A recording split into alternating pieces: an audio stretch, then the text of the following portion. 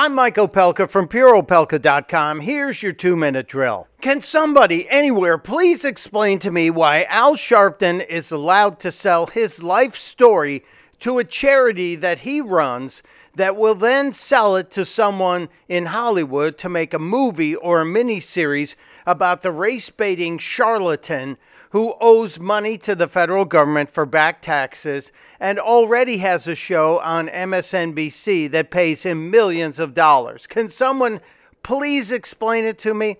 We learned last weekend that the National Action Network, the charity that Sharpton runs, that he sits on the board of, that he is also the president of, has paid $531,000 to Al Sharpton for his life story.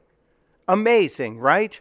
Absolutely amazing. So Sharpton gets paid. The guy who reportedly still owes the federal government millions in back taxes is getting a huge check for his life story, and then his charity can sell it. The charity will also pay Sharpton an annual salary for being its president, and that's on top of what he gets from NBC and MSNBC. It's insane. But who's going to buy the story?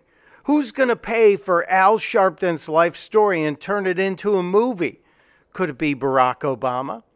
Let's not forget, Sharpton was the race ambassador under Obama, and Obama's got a deal with Netflix. The story continues.